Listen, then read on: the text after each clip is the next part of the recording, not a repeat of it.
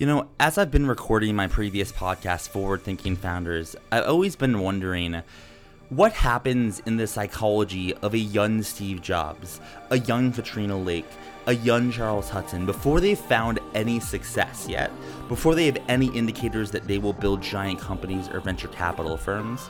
And as I interviewed hundreds of founders on my podcast, Forward Thinking Founders, I just thought, how interesting would it be to get into the psyche and the psychology and the brain of these extremely high aptitude young people before they have found any element of success, and the only person truly betting on them at the moment is themselves. So this is a podcast where I interview middle school, high school, college age, and recent grad aged people who want to break into tech, that are very high aptitude, that are very intelligent. So we're going to be exploring what makes them tick, what they spend their time thinking about, how they think about the world, what they want to work on. And maybe, just maybe, out of some of the guests that I interview, they will become prolific founders and venture capitalists. And then we can go back to these episodes and say, this is what they were like before the success. This is Early Bets on the Forward Thinking Media Network. Let's get into today's episode.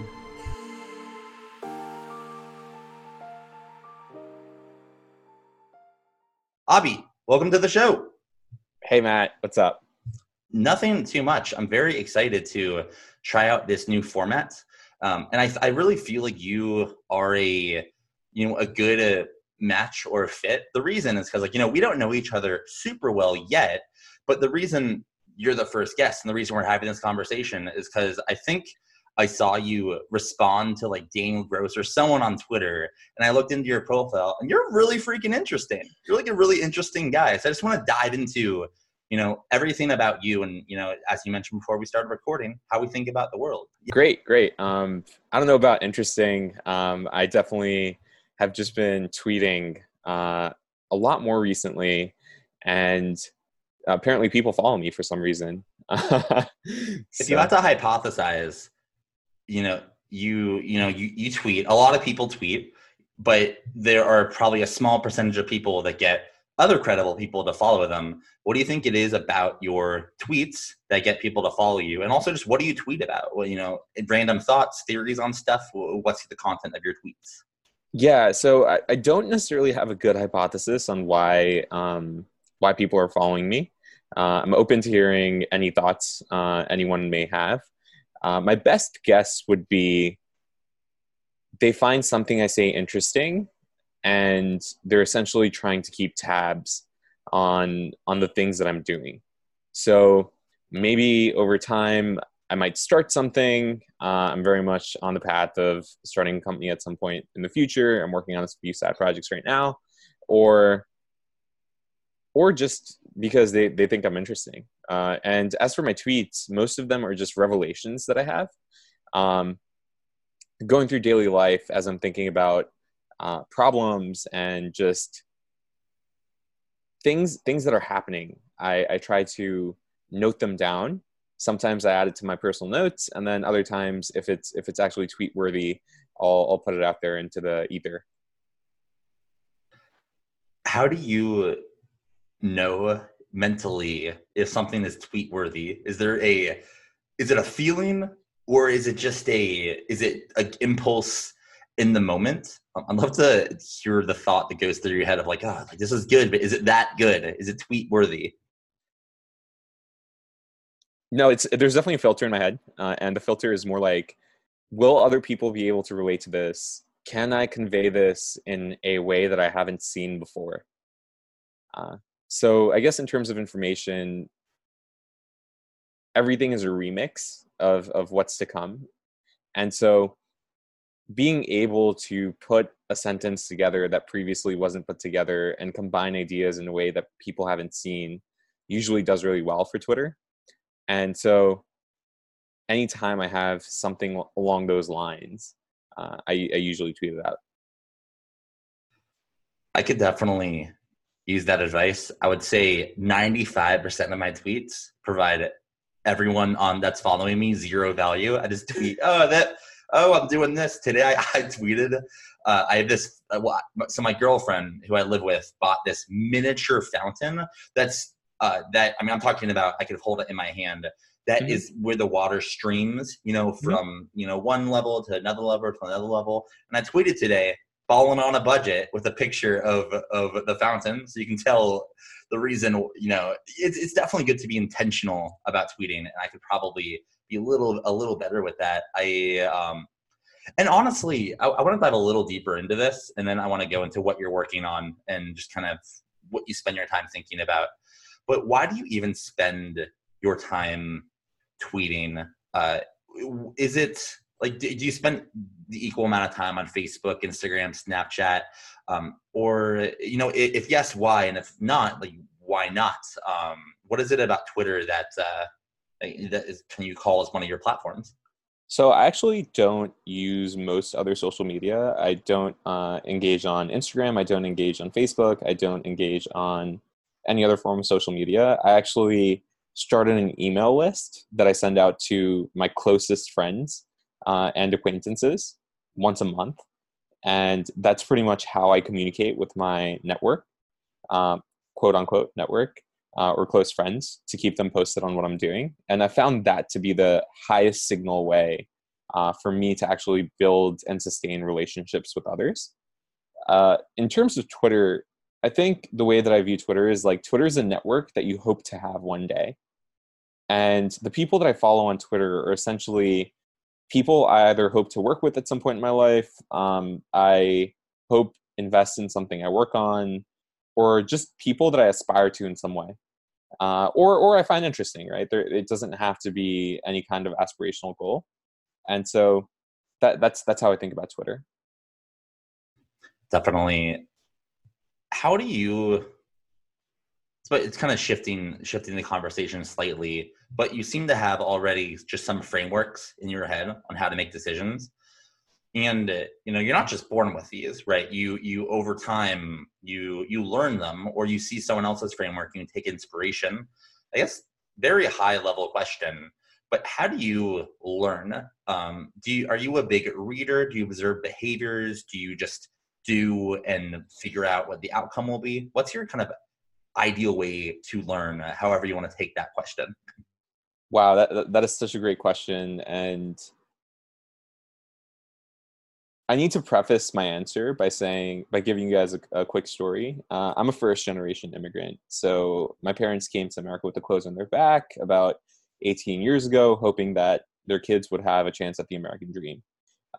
They didn't speak any English. And so growing up, I spent most of my time kind of confused and lost because there was really no one there to show me the way.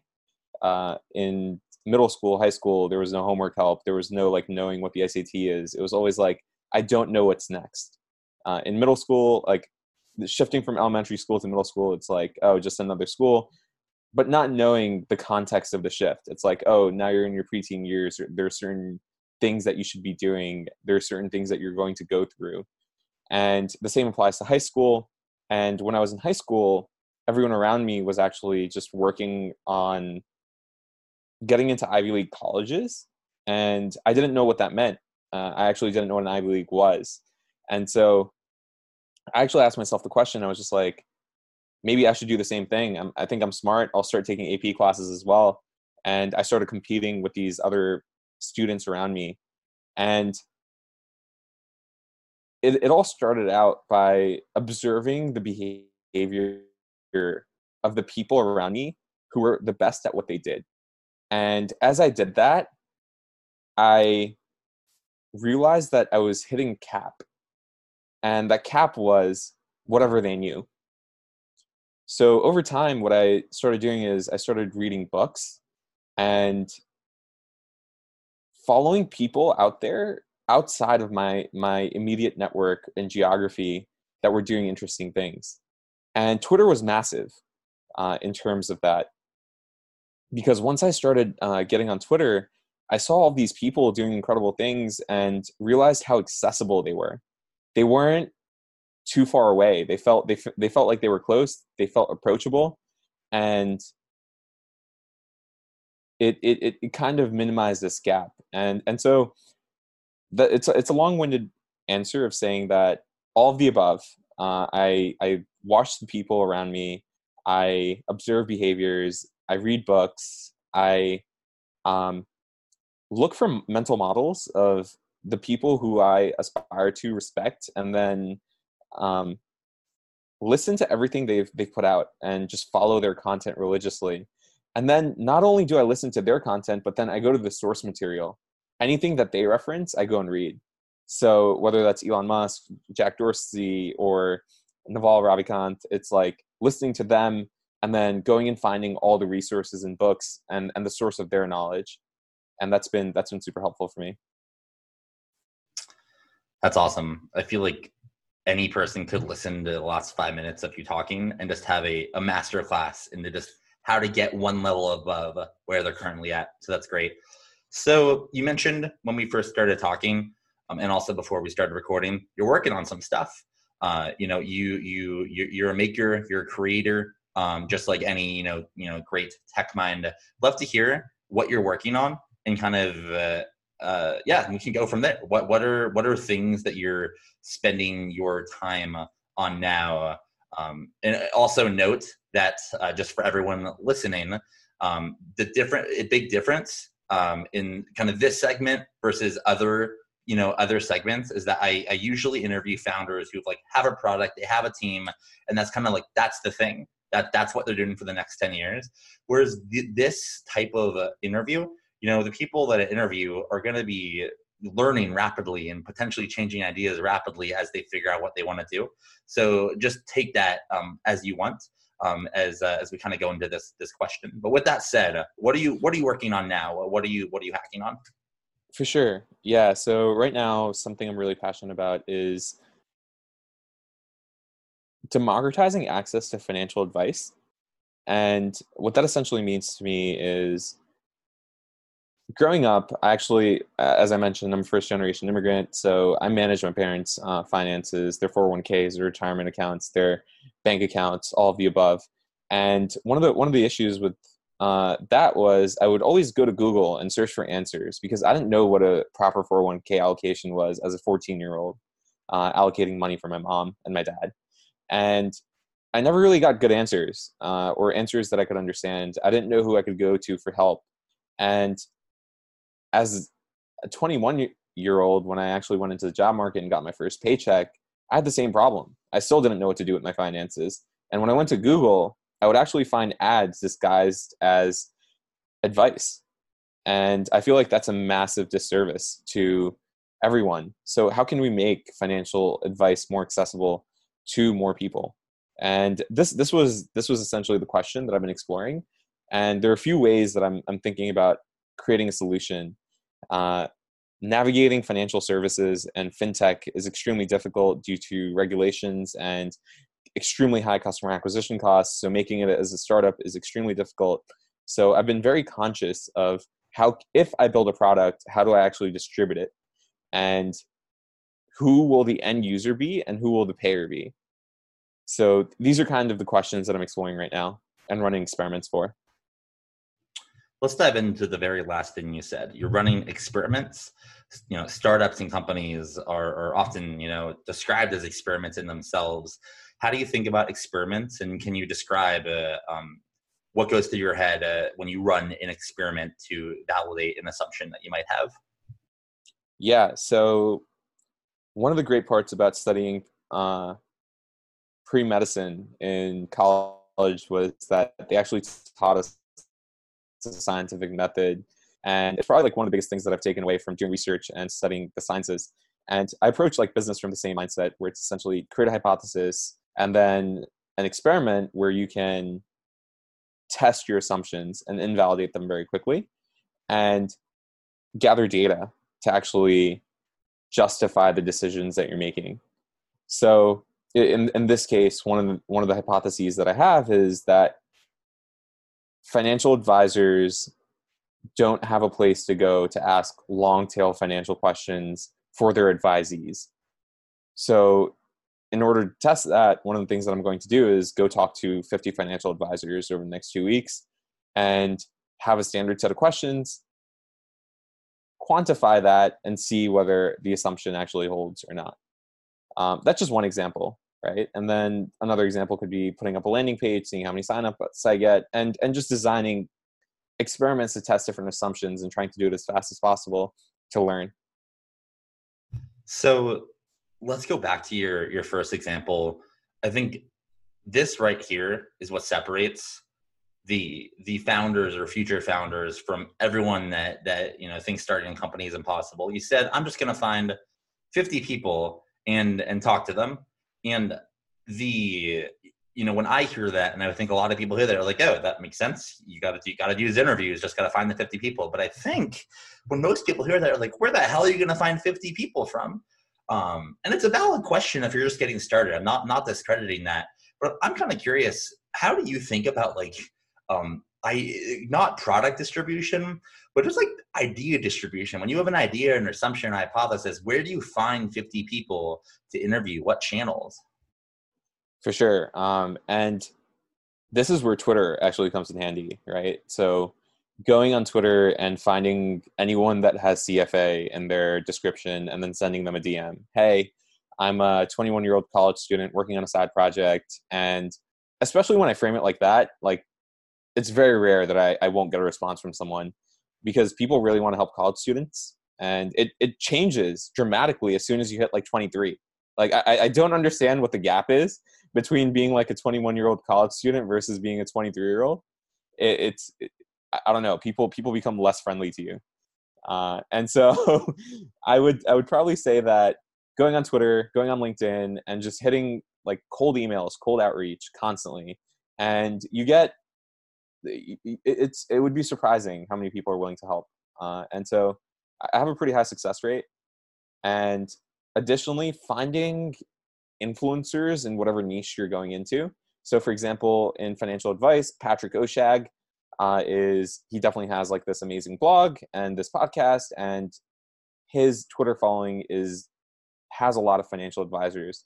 So he tweeted something about financial advice about 2 weeks ago. I just responded to it saying, I'm working on something in the space. Anyone want to talk? DM me. I literally had 10 financial advisors DM me from that one tweet, even though engagement on that tweet was like terrible. It's just, you just find a way to get it done. And I love that. Like, it's just, when you put energy out into the world and you say, I'm doing this, it's amazing how many people help versus, saying I'm doing this and thinking that everyone's going to take the idea, right? No one wants to take the idea. They just want to help. It's a world around help. What's your thesis on just like people taking your idea? Did you ever believe that was a thing? And if so, like, how did you change your mind? And if not, like, why do you think that is still around? I feel like it's old advice, but still most of my friends that want to start companies want an NDA to be signed. Yeah, no, I mean, that sounds ludicrous to me. I don't understand. At the earliest stages of a startup, having attention is your greatest asset. So if anyone is literally willing to listen to your pitch in any form, you should get in front of them and just pitch them. I also think that people love the concept of innovation in the abstract, where they want to see things change, but no one really cares about putting in the effort to actually make it change. And also, the default for 98% of people that you pitch an idea to is, hey, this isn't going to work, and here are 10 reasons why. I don't know why this is. I don't know why people will just have this pessimistic, cynical look at startup ideas and any kind of project idea. And so, like, I'm just looking for the 2% that say, hey, this is going to work, right? And here are the reasons why. Or your current iteration probably won't work. Have you considered these things? You might want to course correct, and this is probably what you want to do. Definitely. Yeah, I agree with all of that. Now, right now, as you mentioned, this is a side project as you're going to school. I feel no, I'm not in school right now. You're not in school. Oh, you dropped out. Oh, okay, yep. Cool. Well, let's dive into that. So you have this side project. Did you drop out to pursue this side project, or did you drop out to just explore what you want to do with now your time? No, I actually left college because I wasn't necessarily getting much out of being in undergraduate business school. And it was more time, money, and effort than like in the wrong direction. So I decided that it just wasn't worth the investment. I took some time off, and around that same time, I got a full-time job at a startup. So I had joined a startup and worked there for some time. Okay, that is super interesting. I feel like in the last 5 to 10 years, well, actually, let me back up. I don't live in San Francisco or in kind of the Bay Area. I live in Phoenix, where very few people drop out, unless you're Jonathan and Scott from Air Garage. But unless you're Jonathan and Scott from Air Garage, you don't drop out. So it's not really in the culture that I grew up in to drop out. I'm kind of curious. Was it hard for you to drop out? Did your peers understand? Did you not care? I'd love to get into the psyche of doing something that's so unconventional, but honestly, probably the smartest move you can do. I'd be curious to hear why you think it's one of the smartest things I do after I give you my answer. But the way that I thought about leaving college was essentially that I could always go back if I needed a degree. What can I do with a degree that I can't do right now? That's one of the questions I asked myself. And frankly, I had full-time offers without a degree at startups in roles that I was interested in. And the companies that require a college degree are not interesting to me. I don't necessarily want to go work at JP Morgan Chase as an investment banker. I don't want to go down the consulting route at one of the big four consulting companies. And especially when you go to a state school like Rutgers, the pressure of all of my peers and people around me was to get those jobs, right? Like Goldman Sachs, investment banking is the goal, right? Or getting a tech consulting job at Deloitte. And I have a lot of respect for my friends who worked really hard to get those roles and that are going to do that. I just realized that path wasn't for me. And that didn't give me a lot of happiness. It was extremely hard to make the decision because there was all this external pressure, societal pressure. I'm a first generation immigrant. Telling my parents that, hey, I am not going to like graduate college and go get a job that's going to pay me $80,000 a year as soon as I graduate was really hard. And I mean, it still is, right? Like the psychological barrier of seeing, the psychological effect of seeing all of your friends in their first job, consulting job, investment banking job, making a certain amount of money is not easy.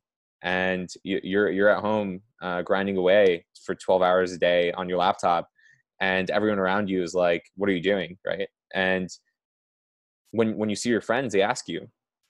And every time you see them, you're telling them, hey, I'm exploring this new idea. It becomes hard because you just constantly look like a failure. And that's been life, right? So keeping myself psychologically motivated has been hard, but I've been extremely fortunate to have a group of friends that have been incredibly supportive and are always there when I go through those lows. Man, you're spot on. That's you get it. You get 100% right. And let me tell you, I don't know if this is helpful or not helpful, but it doesn't go away. So I'm 26, so I'm not like much. I'm older than you, but I'm not much older than you. But I'm 4 years out of college, and I'll answer your question in a second. But even while working on Publoft, which was making some serious money, it like didn't matter because I still wasn't that great of a company owner externally. I still didn't have that job. And I was like always perceived as like, oh, Matt, like when are you going to get a job? It's interesting because like then we got Jason Calacanis to invest. And everyone's like, what? Like, okay, he's serious. But then everything flipped because like then we still screwed it up, right? Because it's just this messy road that is the only people that walk down and, kind of take on the pain are the ones that like the taste of it. And it sounds very weird, but I would never do a desk job where I got paid even $100,000 a year if I had to do that for the rest of my life. It's like the thrill of trying to do something bigger and better, and employing thousands of people to make a change in the world. Like, there's nothing else that sounds better than that. And to answer your question about like why do I think dropping out of college, in my view, is a smart opinion. I'm sorry, isn't a smart take or a smart thing to do. It's because I did not apply myself in college whatsoever. That's obviously my own reasoning, but I was a communication major because like I didn't know what else to do. And as a communication major, I had a bunch of free time. So with that free time, I started companies and I failed, but then I learned and then I failed. And like I'm still learning and failing, right? Like I'm still in that cycle. But I did not need a degree to cold email 300 Y Combinator startups to say I can write for you. I didn't learn how to write in college. All college did was take up 4 years of my life and a lot of money, and give me a diploma that I'm probably never gonna like. I right now, I'll stop ranting in a second, but right now, I got the coolest gig in the world at Prenda. No one's heard of Prenda before, but they will in a year. Like in a year and in 2 years, everyone in the tech world is gonna have heard of Prenda. And they didn't even ask for when I went to college. They didn't even ask for a It's just So to kind of like get off my wherever I'm on right now, I think if you're an entrepreneurial type person, a business minded type person, you got to do what you're doing and get out there and start building that network and get out into the world, because you're going to learn a billion times more out in the world than you will in school. And yeah, you're going to look like a failure. And like, I still look like a failure. People look at me like, oh, you don't have like a great job, and like, I don't care, because I love my life and I'm very happy and I'm going to be successful. And that's all that matters. That's the inner strength. You got to have that inner strength. That was a very long rant. I'm sorry, but I got like your answer kind of got me on one. I'm very passionate about this topic. For sure. So for me personally, the motivation to start something isn't so much about employing thousands of people or anything along those lines. It's more about finding a solution to a problem that exists in the world. And as someone who walks around, I'm constantly thinking about everything wrong in the world in the most positive light possible, right? In an optimistic view. I'm sitting in the train and I'm basically decomposing, like, who pays for the train tracks? Why is this train running right now? How does one become a ticket checker? How much does a ticket checker make? How long does it take to actually drive a train? These are all the types of questions that I'm going through, and essentially deconstructing that business to find, maybe, is there a better way to run trains? Why isn't this going faster? Right? So it's constantly trying to find problems. And in the train example, it's like, how do we go from point A to point B faster? And that's what really excites me. And if in that journey, I stumble across something that hundreds of thousands of people use, great. If not, I'm pretty satisfied with just going through that exercise and building solutions constantly, and working with my friends. And yeah. So that's how I view the whole entrepreneurship thing. And back to the whole college point, I love how you brought up that you were a communications major and you spent a lot of your time working on side projects and just like experimenting with things. Very similarly, when I went to college, I told my parents the first day, I'm not necessarily going there for an education. I'm actually just going there to meet other people who pay $30,000 a year. And it became very visceral to me once I moved into my room and my neighbor, like my roommate, his dad was a doctor. That was the first time I met someone who came from wealth, oddly enough. It was the first time I actually had my own room. And so it really expanded my horizons in many ways, because I got to see how people live, how people think, and built those mental models of how the world works outside of the shelter that I was living in when I grew up. Yeah, that's very insightful. And kind of one thing I want to mention is your response to not like the fact that you don't have the vision or like the dream to employ thousands of people, or you don't want to do these big things, like that's gonna be the reason why you end up doing that. Like that's what you're gonna end up doing that anyways, because your mindset of wanting to just tackle problems and build solutions and problems. Like this is like, I'm a pretty self-aware dude, and like I know that's actually one of my like things I need to work on. It's not about 10 years from now, it's about today. And you seem to already have a great grasp of this, where it's like, no, it is about today, and then tomorrow it's about tomorrow, and then so I think you're going to be just fine. Let's keep going down the path. So you dropped out of college and you got a job now you're working on a side project. How do you think about starting? Not because it's not like you don't have a company, then you do. It's kind of a spectrum. So I'm just curious, how are you thinking about your side project? Do you want it to potentially become a company? If you do, like, will you start with revenue, raising money? I'm just curious to get inside your head of like how you think about starting in that sense. Yeah, absolutely. So I do intend to turn the project that I'm working on into a full-time, into a company. And I'm actually working on it full-time right now.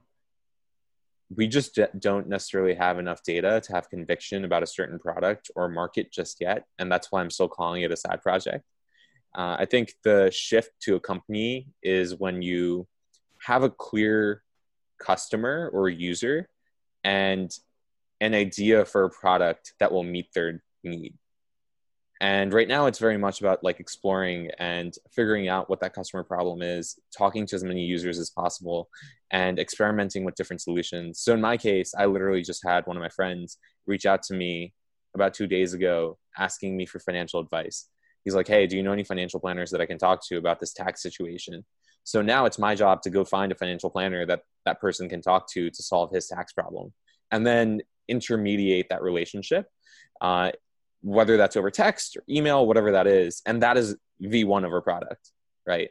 And over time, we're going to essentially scale that up and find out all the problems of that interaction. It's like, hey, I didn't like talking to this person over email because my data wasn't secure.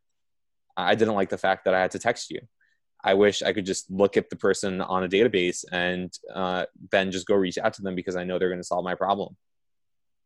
And so essentially letting the user and the market pull the product out of us instead of us trying to assume what people want. And even though we have strong conviction and intuition about what the product looks like, it's actually a very bad idea to, in my opinion, make products that people don't use or want. It's definitely a sound of thought. If you're going to build a company and have a product, you want to make sure it's something that people want or love. But I do want to kind of explore a little deeper. It kind of sounds like to me like you don't want to go, or I guess call it a company and go big with it, almost until you have product market fit. It's like that's kind of what I heard. Like you want to go big with it once you're being pulled by the market, and you have something that people want. I just kind of, how do you know when you have that? And is there a point where like you have some data but not so much data where you're like, damn, like this is it? Or is it kind of one of these things where you're just going to see, you're taking it day by day, and then you'll make the decision, once you feel like you want to make the decision? So to be honest with you, I struggle with that question because, to be quite frank, savings are running tight. And in terms of next steps of the project, I'm thinking about, do I go raise angel money to keep working on this, or do I get a job, right? Like what do I do? And I don't have a good answer yet. I'm compelled to raise angel money. I feel like I've done enough research and understand the market enough to have conviction in what I'm doing. And I think product market fit is in the horizon. It's just not something that is that, like, we're just not there yet. So, yeah, like the data tells you, and when people are coming to you to look for certain products, that's a good signal, right? If I've probably talked to 100 people in the past 2 months. If one of them comes back to me and is like, hey, I have this problem right now, I need a solution, can you help me find it? That's a really good signal. And now I just need to go find another 100 of that one person. Do you have a kind of a thought on how to find 100 of that one person, which actually goes pretty in line with, I don't know if you've read Rahul Vora's Path to Find Product Market Fit, like a beautiful genius essay, but it's pretty much like a methodology on like how to find product market fit. I'm curious, have you read that? And if so, or if not, regardless, like what's your plan to find another 100 people like that one person? So I haven't read it yet. I'm going to essentially do a full profile, create a customer persona about him, and then ask him about his friends and see if he can refer me to other people that he knows like him in a situation that can benefit from this solution. And yeah, like I think once you have a customer persona, you can essentially go find other people in that similar situation. I think in our case, it's a little different because people don't necessarily, like, not every person like him needs financial advice right now. It's more intent based. So searching for those intent based people will be a bit harder, but I think if we run Google Ads, we can run that experiment and target it towards people that have his demographics. Definitely. Well, cool. Well, we'll stop going down like the specific path and shift a little bit to right now. We've been tackling a certain area of your brain, which is like your side project, like this thing that you're working on that I'm sure you spend a lot of time on. But I have a feeling that you have other chunks of your brain. Obviously, this is not how brains work, but we're pretending like it is.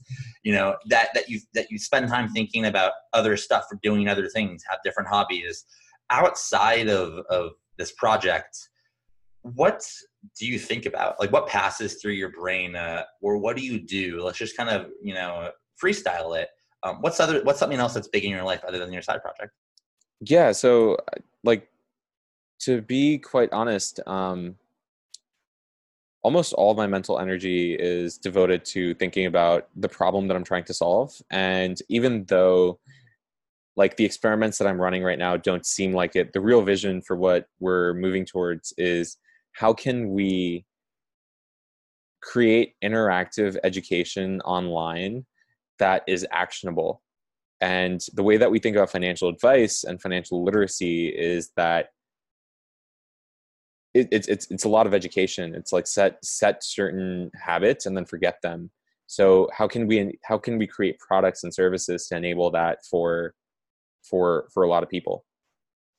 And so one of the things that I'm really thinking about is like the future of education and what that looks like, what that entails. I have this working hypothesis about education and entertainment blending. I don't know if you guys saw, there was this article about Japanese, Asian teachers, and essentially how they're like influencers on YouTube, and teachers are competing against each other for the highest viewership of students. And I love that. I mean, like Bill Nye the Science Guy, like go back, like when I was a young kid, I used to watch Cyber Chase and Sesame Street. I learned English by watching Sesame Street. So as a non-native English speaker, like that's how I learned English. Why doesn't that exist for adults? Why can't we just consume content and learn? I love Masterclass and what they're doing. I love I love all of these products and services that are merging entertainment education, and like the term that I'm calling is edutainment. I think that's what the future looks like. So do you think in education and just kind of the future of education, where do you, it sounds like based on kind of what you just said, you spend more time thinking about adult education and like higher ed. What, I guess two questions. One, is that true? Like, do you think about the whole spectrum? And two, like, I do have a question specific to education of the youngsters. Like, if you have any thoughts on this, like right now, young people are still being taught to standardized tests and whatnot, and taught like fifth grade to sixth grade to seventh grade, all the way up to high school, and then to college, which is supposed to get you a job after college. And what you've seen, and what I've seen, and what a good amount of people in tech are seeing is that like the end game, which is the job market, is changing, and the system and like kind of the whole system, isn't changing so much with it. So I'm kind of interested. Do you have any thoughts on that, or solutions, or hypotheses, or predictions for the future, or are things going to get potentially like worse before they get better? I don't necessarily know specifics, as I'm not necessarily building an ed tech company right now. But what I do know is, from my personal experience, lectures in college classes are extremely inefficient. When I walk into Biology 101 or any general ed class, there are maybe 200 kids in the room, and 199 of them are on their laptops, not paying attention to the professor. So why are we still going into a classroom and sitting there in front of this professor who probably isn't the best knowledge expert on that topic, or teacher or lecturer for any matter, and using that as our primary way to educate ourselves? So if we're going to teach ourselves anyways, why not just build tools to make self-learning more accessible to the masses? So like when my friends were in college, and like we would just memorize, we would use Quizlet, we would use all these like technology products to fill the gap of the professors, right? Using Khan Academy, using all these supportive online free resources to learn things that we needed to know for the exams, right? So I think there's going to be a massive shift, and we're kind of seeing that already with the emergence of Lambda School. But there are definitely way more qualified people to talk about these things than I am. But I think even in that, the fact that you're not in the industry at all, like, it's so interesting, because you already have, like, I would say, more complete thoughts on it than most people just in the world, from my experience at least, which is just kind of shows that you're just kind of in it and you're observing. You're not studying it, but like you're in it, which is exciting, because you're so. I don't know if this is. When people say like you're rather like you're young, you're 21, you're like you're still in your college age, is that something that is like offensive to you, or do you think it's a compliment? Do you not care? If someone calls you young, how do you feel about it? Yeah, so I don't necessarily tell people my age until I'm asked for it, or if I have to. I'm usually the youngest person in every room I walk into, and people are pretty shocked when they realize how old I am. I don't understand why, but it's just something that I've lived with and gotten used to. Were you always like that? What I mean by that is, like, when you were 16 or 17, were you then in rooms that, were older, and then, 13, 14? I guess at what point did you start to find yourself in rooms with people that were older than you? I was always like that. It just it's just something that when you're first generation immigrant and the only person that speaks English in your household, you don't really have much of a childhood. You're kind of just an adult, right? Like I was the person that called our cable company and negotiated our Comcast bill, right? Like I was the person who was managing the bank accounts, the 401ks, etc., managing the checkbooks, and like all these things. So many first generation immigrants may have had a similar experience. So you're kind of just used to being an adult. I think I've had a harder time relating to people my age than I do with the other side of the spectrum. It's so interesting, just because as people listening to this that are older than us are going to be like, God, you're so full of crap. But like me. So as I've gotten past college age, and turned, I'm 26 now, as I said, I obviously am still young, but I look at people in college and high school, and I remember where I was kind of at that stage, and it just makes me so happy when I see, people like you and people that are just kind of like blazing the trail that are earlier than they're supposed to, right? And it's just, I think it's just such a good signal for whatever you do in the future. I think it's just a good signal for success, which I think I always try to find in, at any age, even older or younger than me. But when I find that someone that's kind of above average or always the youngest person in the room, I always like want to talk to them to be like, why are you the youngest person in the room? I think the hard part about it is that once you start realizing things you're not supposed to at a certain age, you don't have as many models to look up to of other people who have done something similar. And so it's very easy to get lost. So for example, when I dropped out of college, like I didn't know any other dropouts from Rutgers and that were successful in the domain that I wanted to be successful in. So I went and looked for people who were dropouts and moved to Silicon Valley and started startups and started engaging with them. So finding those right models and having that support network is very crucial because they essentially help you set your aspirations. You observe from them, and then you grow from those relationships, and you basically define what success looks like. I think that's one of the questions that I've always been asking myself: what does success look like? And whether that's as a 21-year-old entrepreneur, whether that's as a student, whether that's as a brother, sister, boyfriend, in any context, what does success look like? And trying to embody that is something that's really important to me, and at least working towards it, because when you don't necessarily have the mental models that many other people just take for granted, you're basically learning everything from scratch. You're going and learning everything from first principles. What does a healthy relationship look like? What does a healthy diet plan look like? What is happiness? Why am I chasing money? Why do I need money? Right? Like all of these very, very fundamental and basic questions that most people don't. I mean, I don't know if people think about this, but I would assume most people don't think about, are all questions that I think about like every single day. And I'm trying to build up my logic to the point where I know what my North Star is and why I'm moving towards it. And as I say this, I think one of the stories that comes to my mind is I was sitting in business school, undergraduate business school, my first year in intro to management. I remember this very distinct moment where our professor, Professor Hubbard, said, businesses have missions and visions, and here's why. I don't remember what his reasoning was, but I just remember at that moment thinking, wow, businesses have missions and visions, but people don't. It was like this very distinct moment that I'll never forget. And I just sat there for the rest of my class thinking about my mission and my vision.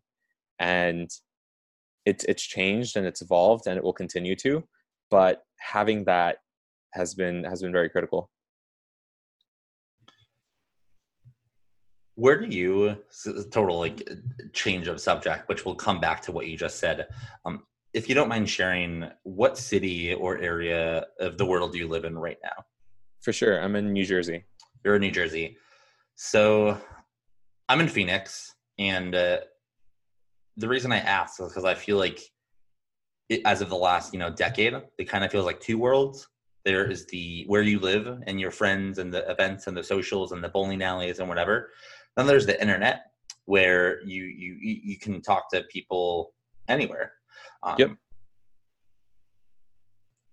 What do you think this is going to? I'll say this. I feel like I find myself, excuse me, I find myself shifting a little more towards the internet world. Not like scrolling on Facebook every day, but like when I talk to like networking, I might go to like a Twitter networking event, aka spend an hour meeting interesting people versus going to an in-person networking event. You being a almost digital native, how do you think about just the internet and its opportunity versus the real world and the opportunity in the real world and how the two kind of collide? Yeah, I mean, like this is one of the reasons that I love Twitter so much. I have met so many incredible people off of Twitter, whether it was a random phone call, or a actual meetup in New York City, or like usually when some like there's this phenomenon on Twitter where people will announce that they're in a certain city if they're not from that local city. It's like, hey, I'm in New York. Anyone want to meet up? And so like many of my cool relationships started from actually showing up to those things that people posted about. And so I think the geographic limitations have fallen, and some of my closest friends are actually friends that I never met in person. And these are people that I formed relationships with based on our interests. And the ability to do that is far greater than it ever has been in ways that most people don't understand. Even today, like if I were to tell one of my friends that I grew up with and went to high school with that, hey, I'm about to go meet up with some dude I met off of Twitter, it's like it's not common.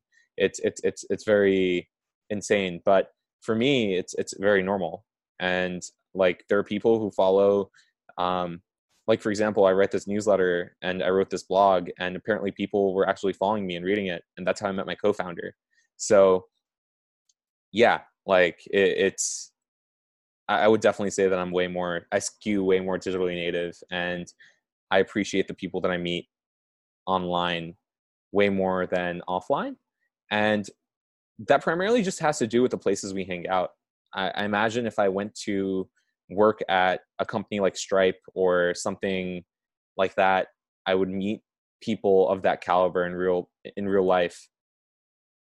But if it's not accessible to you in suburban Phoenix or New Jersey, then you have to go online. It's the beauty of podcasting.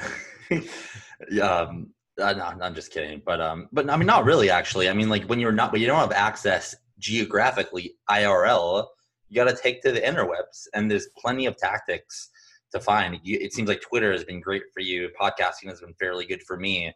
And I do think that people are going to figure it out over time that wherever you live, that doesn't have to be your network. You can have networks anywhere as long as you're kind of smart about it and you're like, you know where to go. Yep. So a couple more questions for you. We're coming up at about an hour, which I think is the longest podcast we've ever done. So that's a record. But it's good. But the reason I like this is because there's no centerpiece, which is the company that you're working on, and you don't have obvious experience for me to ask you about. It's like, oh, well, tell me about that. It's just like jamming about whatever kind of pops up. And I like the format a lot. And I think this is going to be a very successful segment as I find people, like you that don't have their thing yet, but like they might be close. And I think yeah. Yeah, no, I was sorry to cut you off. I think the cool part about this is if you actually follow along on the journeys and have like 3-month episodes or quarterly episodes with the same people, I think that would be really cool because now you can actually track their momentum over time. So I think that could be really fun. That is literally genius. So we will have you back on in 3 months. Dude, that is so smart. Oh my gosh. I love that idea. We will absolutely do it. Now that kind of makes me, we'll take that offline, but yeah, great idea. A great idea. Anyways, I have a couple more questions for you and then we'll about wrap it up. Yeah, they can be like episodes, right? Like episodes of someone's life. Man, that is so interesting. Well, I wonder if I want to take the conversation down that route. I don't even know what questions I have about it other than just like, what a great idea. But the thing is, what I think is interesting though is that before I got into startups, and even while I got into startups, I was always with this is more the IRL crowd, like my friends in real life. There's always like, oh, like this idea, what a great idea, and like this idea, like what a great, but like no one ever does it. What I love about the internet network is that you talk about ideas. And if you surround yourself around the right people, like they're gonna do it. Like it's not just an idea that's good and then floats away, right? It's just that's what I love about the internet. You can pick your network instead of just it being picked for you by your geography. Yeah, I think that's the other thing that I notice about people who will do interesting things. I'm always on the lookout for people that are young and ambitious, and one of the things that is unanimously true for all of them is that they very much define the things they consume and the people they hang out with. And based on the content they consume and the people they hang out with, I can form or shortcut an opinion about them, and then like through our interactions gauge whether it's true or not. So it's having that level of foresight and being proactive rather than reactive to one's surroundings is actually just a signal in itself. It's interesting. It reminds me of something Eric Thornburg posted maybe a week ago about, and I'm going to butcher this, but pretty much it's just like I can look at anyone on Twitter and already know if I think I'm going to like them or vet them in some capacity just by seeing who else is following them. It's just genius, and I do it too, but I didn't realize it. Like I can, even you, right? When I clicked into your profile, if no one was following you that I didn't follow, I might not have clicked through and seen what I saw, like your website and whatnot. But because I saw you were followed by like these heavyweights, I'm like, oh, this guy's kind of interesting. Let's learn. And that's just a powerful. It's almost like Google 2.0, right? Like backlinking 2.0. Well, no, I mean, like totally, it's a search engine. Like Twitter is a search engine for people, and it's a much better search engine because there's proof, right? There's social capital. And then there's actually proof of work. And the proof of work is the tweets that someone put out, right? And so like you can go and look at the tweets they put out, the engagement they had, and you can actually look at the people that follow them and form an opinion before actually even interacting with the person. Typically people have personal sites. You can go look at that and see their professional or non-professional attributes as well. So yeah, absolutely. I have a couple more thoughts, and then we actually will wrap it up. Cool. But I saw on Product Hunt maybe a week ago. Yes. The reverse SSS. Yeah. Ooh, what's that? Wait, I don't. That's not what I was gonna say, but I don't even know what that is. So let's dive into that. What's a reverse SSS? Well, no, I mean, sorry. Reverse RSS, and it was essentially who.is. Oh yeah, that's exact right. So we're on the same page. Yeah. That's cool. Dude, crazy idea. Like that concept, obviously it starts so simple, but if he, I don't know if he's gonna make it big or someone else make, but like, oh my gosh, what a brilliant idea. Yeah. So for people, if you remember it, do you mind explaining to the people listening so they know what we're talking about, what it is, and how it kind of relates to like this Twitter, social network for people type of conversation? Totally. So waitwho.is basically a website that will amalgamate all of the content of a certain individual. Let's say it's a Mark Andreessen, Naval Ravikant, or Chris Dixon, any kind of prolific person in tech Twitter or just across the board, and showcase all of their tweets, all of their articles, all of their websites, all of their podcasts in one place. And yeah, it's actually building a search engine for people in a way that Twitter isn't right now, because you typically have to click into a link, and that link may or may not have all of the resources that a person may have appeared on. Yeah, I saw it, and I saw what it could be, just because I think about RSS feeds a lot. Like I want to build, we talked about this last week, but I like a podcast network of some sort, and that involves a lot of RSS magic.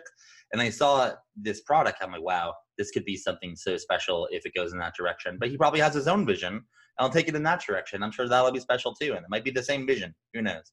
But with that, last question I guess two more questions, and then done.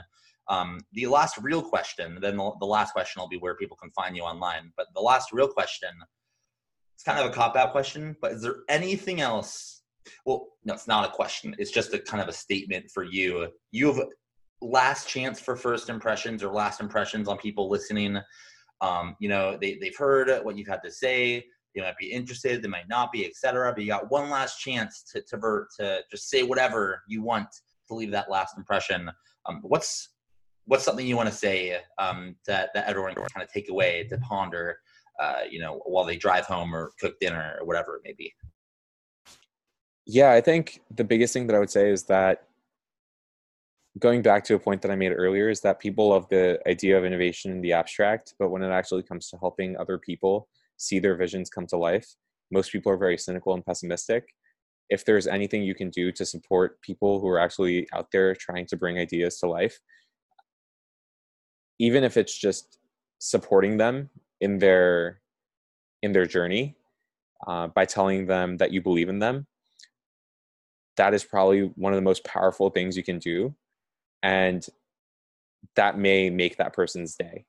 So if there's anyone that you know that's working on something interesting, whether that's a podcast or just creating something that they're probably not supposed to be, that they have no business doing, just send them a message and let them know that you're there and that you're supporting them. Because I'll be honest, this journey is incredibly lonely, and I always appreciate it when my friends do that. And I genuinely believe the words "I believe in you" are some of the strongest words that someone can tell me.